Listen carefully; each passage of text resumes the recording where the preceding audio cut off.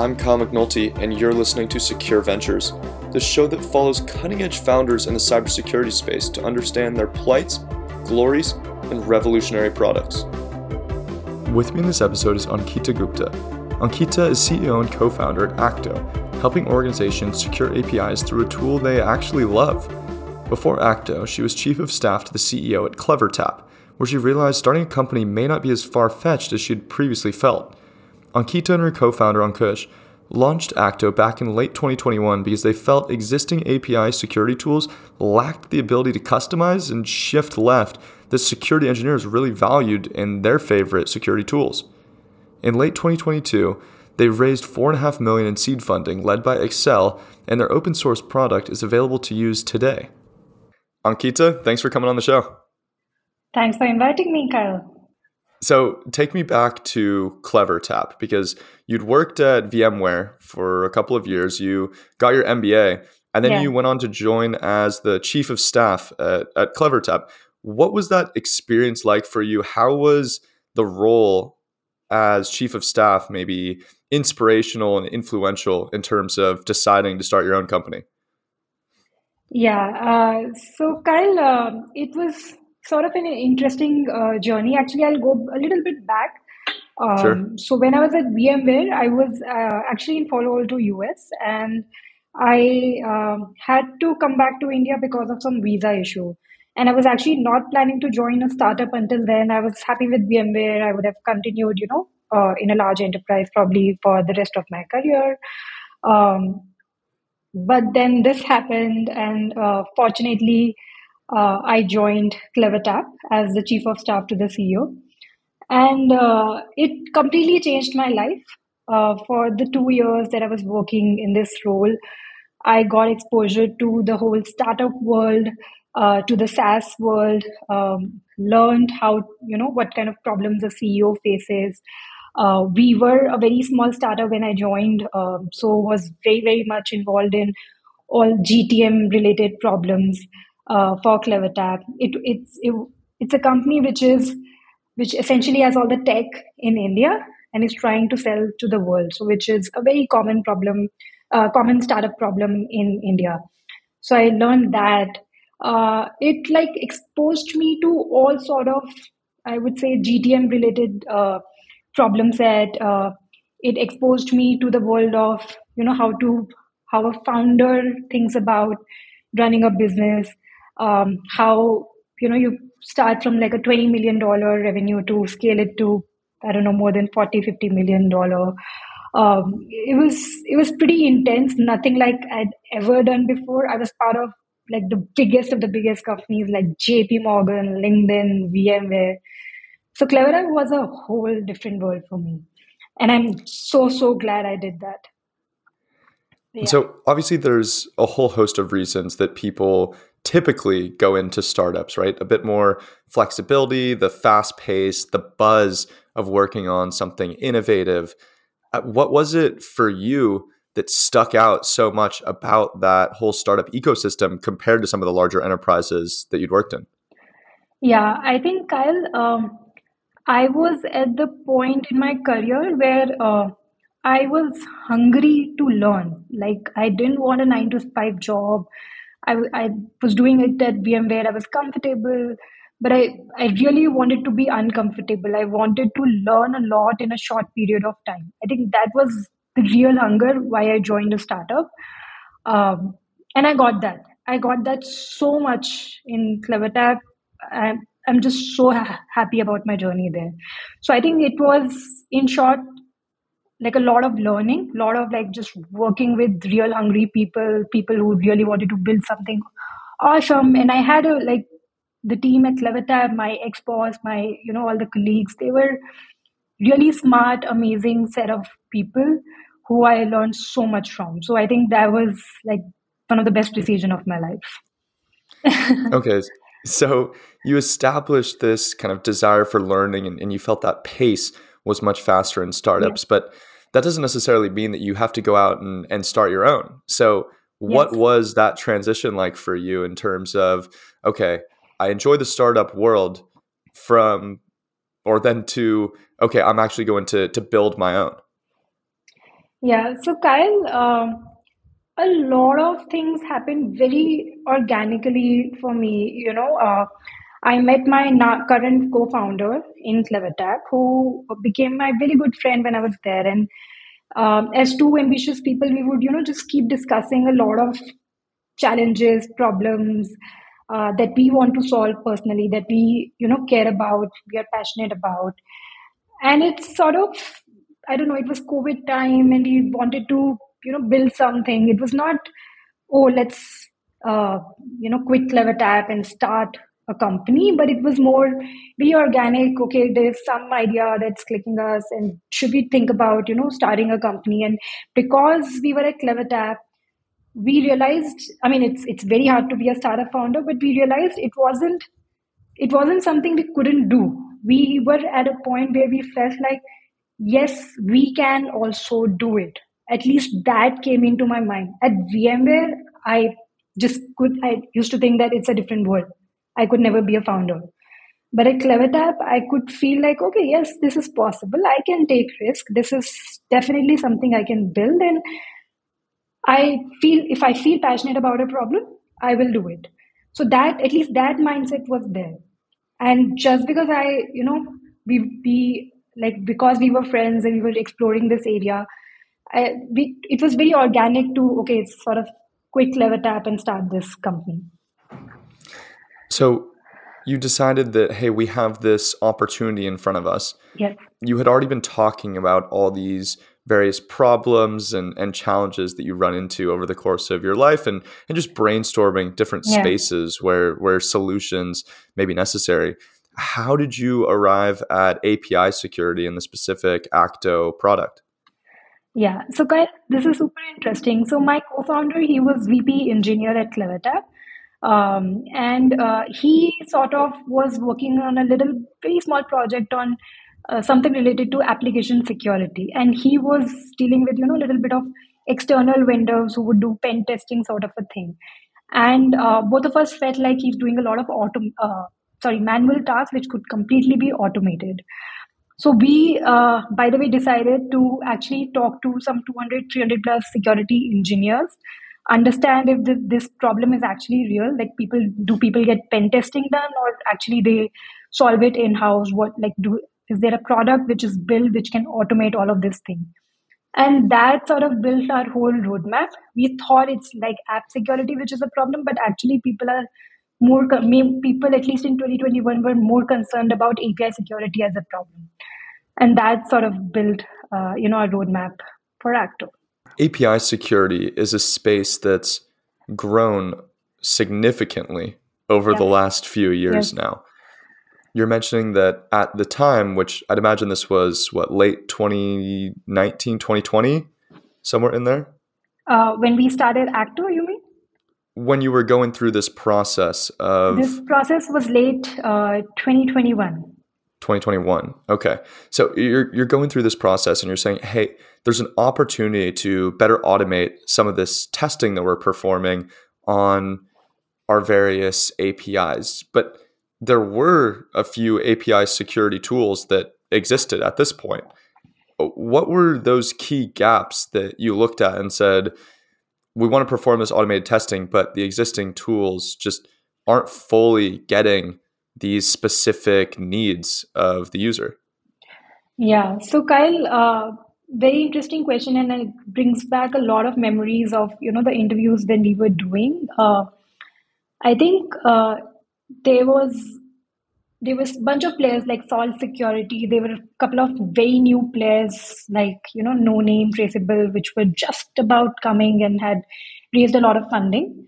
Um, but when we were talking to all the security engineers across the world, like US, Singapore, India, everywhere, we realized people had heard of these solutions, but nobody was, uh, in love with any of the products that I'm talking about.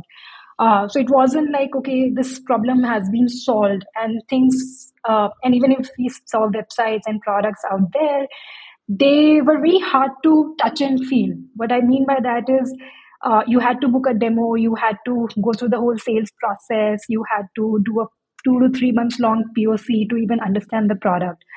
I mean, we understood the problem statement, we understood what kind of solutions these vendors were providing, but we clearly knew that the gap is it's probably features were still there in these products, but the gap is actually the whole GTM process, the whole like sales led process was kind of becoming a difficult thing for users to even start and use the product.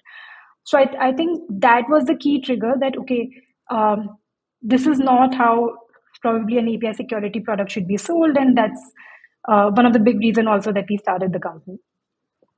Interesting, because that process that you just described sounds a lot like the just typical cybersecurity sales process. Nothing exclusive or unique to API security, right? I think any sort of security tool you're buying, IAM, cloud, broader AppSec, whatever it might be, goes through that same sort of, hey, reach out, book a demo. We have that kind of intro call that's a bit more of a sales pitch than truly Yeah, identifying the key features of the tool. And so how did you plan to disrupt that and do yeah. something different than what was so kind of tried and true in the industry? Yeah. So, Kyle, actually, to add to the answer to previous question, also the second thing was also that we came from developer background, right? We also wanted to solve it in the right way, which is build a solution which is more in the developer pipeline and not really post the APIs are deployed or a runtime solution. So most of the vendors out there were kind of focusing on being a runtime player rather than proactively solving for API security, which was sort of our vision because because of the developer bias that we had, we just thought that this is very, very important that we solve it in the Visual Studio Code, in the GitHub, in the developer pipeline and not really after the APIs are deployed. So that was also the second reason why we thought, okay, this is something that we are going to solve in a different way. Kyle, when we were talking to all of these people, right? So my favorite question would be that what is your loved product in cybersecurity? And by default, the answer would be, Burp Suite or uh, SemGrep or even Snyk, right? And these were loved products, meaning like people talk really good thing about it. It's not like okay, they had. I just couldn't find a person who would say bad things about Burp Suite or SemGrep, which made us think about the model that these guys had. Right, Burp Suite is very easy. It has community version. It has very easy way for somebody to download and start using without somebody to have to go on a sales call. Similarly, for SemGrep, an open source tool which is super easy for somebody to start using without again going through the whole sales process. So I think there are very good examples in the world in cybersecurity uh, where products are loved which are not the whole sales led, which don't have the whole sales led motion. And that sort of became also our inspiration. But we also wanted to kind of bring this whole thing that why can't and product led growth motion work in API security, and we wanted to prove that, and that's what we are doing with our own open source model actually. Right. You mentioned the two different elements, right? Part of it is go to market, and part of it is that idea of being able to better integrate these tools into the developer Yeah, processes and pipeline. And as far as the go to market piece, it makes sense as far as, hey, we want to get this in front of customers and make it easy for them to actually get their hands on. But my first reaction is also this is a tricky component as far as yes. long-term differentiation, right? Because ultimately, if these other players in the space that are more established see, hey, all we have to do is start making a free demo version available on our website, then you're all of a sudden in a pretty tricky spot, having dedicated a couple of years to building a competitor. So how did you think about that problem and prepare for just other players kind of changing the way they sold their products? No, absolutely, Kyle. You're very right. The product has to be good too, right? Yep, the product has to solve the right problems. And as I said before, it's not right now in API security, at least from all our conversation, there's no loved product. So for us, it was a very big opportunity to actually make a product that people love. And you're right, GTM can't be the only way, long term, that any company can win and competitors can catch up in GTM, and also in the way your product is being built, and they can catch up on features. They can build the same features, but you have to be true in terms of your vision, which for us is to actually solve it in the right way and not in the runtime as I'm speaking. It has to be solved in the developer pipeline. The false positives have to be less. People have to love the test that you have built, or the way you're solving for API security, and that's what at least we are doing, especially with our open source version. And I do want to come back to this whole open source piece as well, because I think this is fascinating. But I want to drill into further this idea of I want people to love it, because you've said that specific phrase a couple of times now.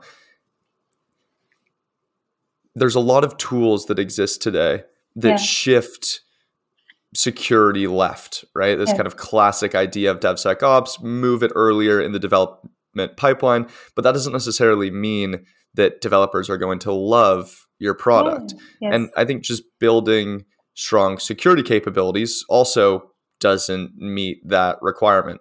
So when you think about, as again, you put it, we want to be loved, what are the specific things that you're prioritizing to make sure that that comes to fruition? Yeah, that's a very good question, Kyle. So there are two very specific problems that we are trying to solve in API security. One is API inventory, and the second is API testing, API security testing in CI/CD pipeline. When I say I want people to love the product, I want that they get their API inventory instantly. They know exactly what all APIs they have in the application, all automated in runtime all the time. There shouldn't be a gap in their API inventory, and that's one big problem. The second is uh, I want all of the users to be able to run all of their API security tests in an automated fashion in the CI/CD pipeline. And if a user is using Acto, they should be able to, if like all the tests which they can't automate today, they should be able to get like full automated checks for all of their tests in CI/CD. These are the two problems. If we can totally solve, I think we have a loved product in the market. Hmm. So back to that kind of broader theme, then it really is building the kind of technical capabilities, the specific features that you've understood the market to want, as opposed to having some more like secret sauce or like building emojis into different elements of the platform. Makes sense. So let's talk about the open source piece a little bit further then, because typically when I see a company that has an open source version, it's something like a command line interface that strips away some of the core functionality, makes it a little bit harder to use for enterprises that might need just a smoother UI and experience as a whole. But at Acto, your team decided to open source the entire UI as well. So essentially, the full product is available open source. What's the rationale? Why did you decide to make that decision? Yeah, Kyle, the rationale was actually from day one. We wanted to kind of open source. We just didn't know, okay, if it was the right time or should we go ahead with it, because we were working with a bunch of enterprise clients, and we hadn't really opened it for the users, so we didn't know, okay, when do we cut that cord and start going open source. But when we started building, a testing module some 8 months, 9 months ago, which was like end of May or something, and we released it in beta for a couple of our users. We realized all of those users had this demand of adding their own custom test to Acto. We had built our own or automated test suite, and they all wanted to change something because for their own business needs. They wanted to add their own templates and play around with all of the tests that we had.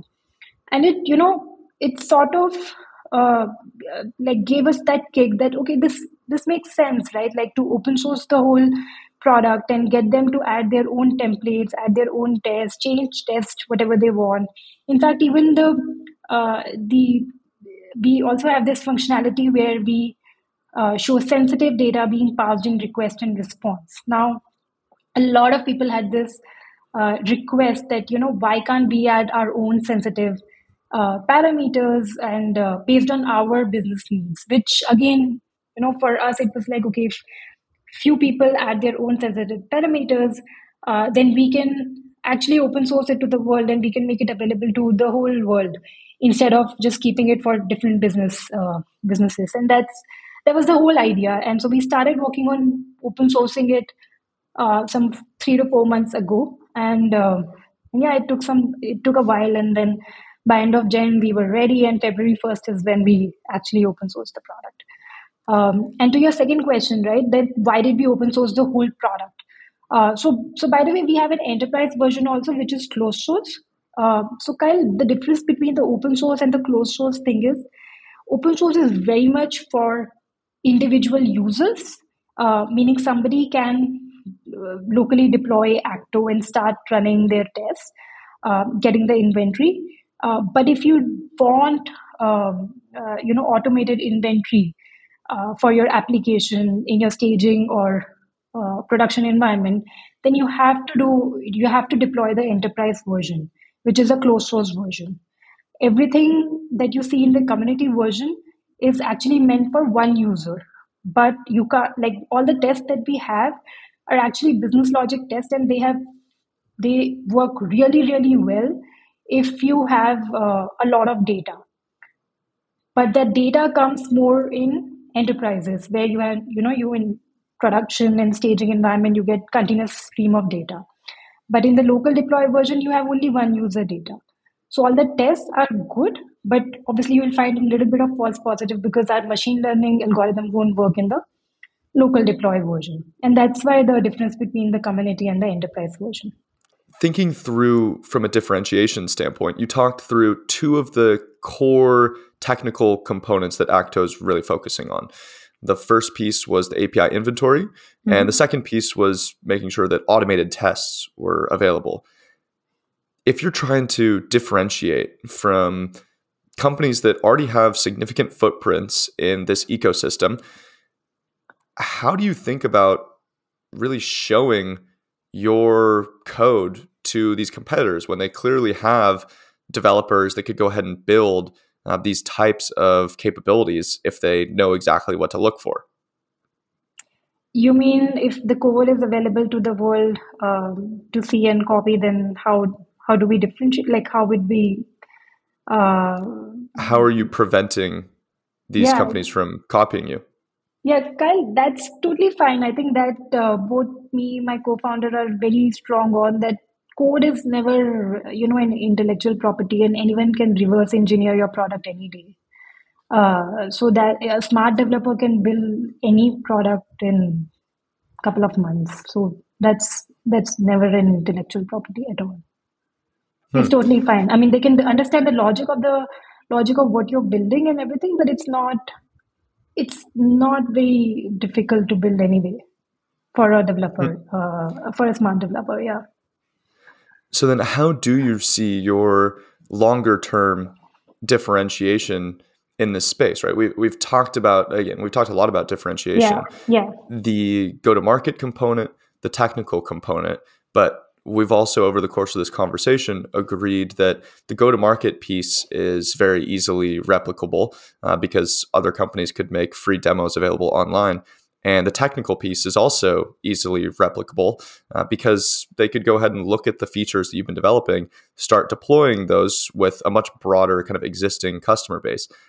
How do you think about making a statement longer term rather than just being kind of swept under the rug after some of the major players have stolen some of those key lessons? That's right, Kyle. And so we keep thinking about it every day, right? And as I said, in long-term vision, we really want to shift left, which does not just, reside, I mean, just restrain ourselves to CI/CD pipeline. We want to shift left as much as when a developer is writing an API, they should be able to, uh, you know, get alerts or understand if there are any API security checks which are failing. Um, in their VS Code in GitHub and not really, in the CD pipeline, which is too late still. And that's something that nobody is doing, and it's very hard to do also in a sophisticated way, which is something that we want to build. We haven't started yet, but that's our long-term vision to actually make something for developers, to use from like even when they start designing and building the API. So that's Kyle. That Kyle is one, and the second we really believe in something that our users love us for is actually the ability to add their own custom test, right? Which is just so easy to do with Acto. It's a very easy YML template that they can just come and start writing their test, and within like 30 to 40 minutes they can write their own test and just add it to Acto and start running. They don't have to rely on us to add those tests that they want to run in their CI/CD pipeline. So that's a very big difference that I don't think currently anyone in the industry is doing. Tell me a little bit more about this model as far as developers writing their own tests, because having done some development myself, writing unit tests was just about the most painful process on the planet. And I know a lot of Yeah. developers share that methodology or that impression. Now, obviously, that's not the right mentality from a security standpoint. So kudos to all the folks that do understand that importance. But I have to imagine the process itself is still not the most exciting way for developers to spend their time. So, what is the pitch to folks as far as like why this is something that they are interested in and an exciting way that they're going to spend an hour of their day writing custom tests in some API security tool? Correct. Kyle, I think I didn't mention this, but our tool is currently focused a lot for security engineers and not developers. We expect, and when I say users, we expect these users who are security engineers to write their own custom templates, which they do, which by the way, they keep adding and writing in a lot of ways in a lot of tools. I don't expect developers today to write these tests at all. uh, for developers, what I'm saying is that I want an ability for Acto to do something in their Visual Studio Code or GitHub, but today we don't have that capability, and that's a long-term vision. But today the tool is built more for security engineers and very little for developers actually. Perfect. So when we're talking about the idea of shifting left, right, and moving it earlier in the pipeline, we're thinking about embedded security engineers within those development teams as opposed to the developers themselves who are actually executing these capabilities. Is that right? That is right, Kyle. I mean, from day one, we've been thinking about this, right? That will developers use a security tool and an API security tool, and how much is it a problem for a developer? And we talk to developers all the time. I mean, we all come from developer background, but it's very hard, Kyle, today to convince developers to take it as a priority. It is security teams who have to somehow nudge developers to use some security tool, and it's true for all the other tools also in the market. For example, SendGrep also is used by developers and Snyk is used by developers, but they're all sort of brought into the company by security teams, but then are given to developers to use, but developers don't really buy those tools. Yep, completely makes sense.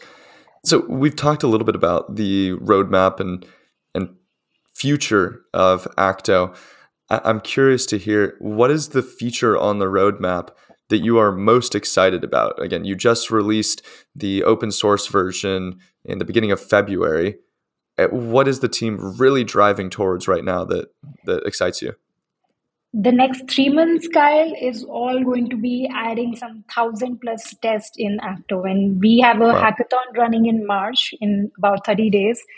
To get It's like a 10 days of festival that we are running called Hackfest with Acto. It's going to be about getting developers, security engineers, pen testers to come on Acto's open source project and contribute tests. So that is something that we are very, very excited about. The whole team is working on, making those contribution guides and all of that. As I said, it's super, super important that the tests are easy for people to add and start running with Acto, and that's our goal. Interesting.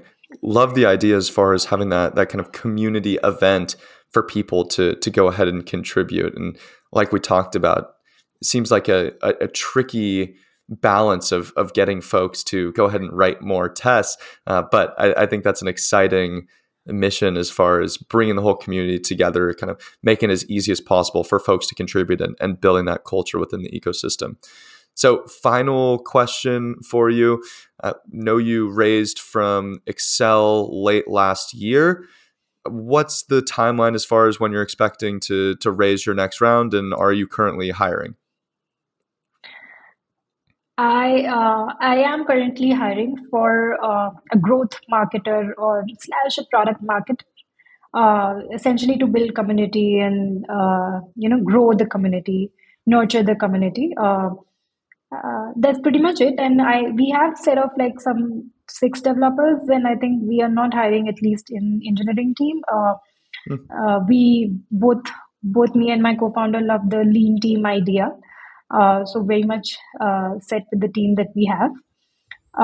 In terms of fundraise, we just raised, and no plans as such, but I always keep looking at offers that I receive. So yeah. Perfect. Well, again, thank you so much for the time. Really appreciate hearing, again, just your perspective on diving into the differentiation that really exists in this space, what it means to make a product that users truly love, as opposed to just another security tool that can get lost in the broader haystack of tooling that exists today. So again, thank you for your time. Thanks so much for listening to this episode. You can subscribe wherever you get your podcasts, and you can write to me at kyle@secureventures.io. I'm Kyle McNulty, and you've been listening to Secure Ventures.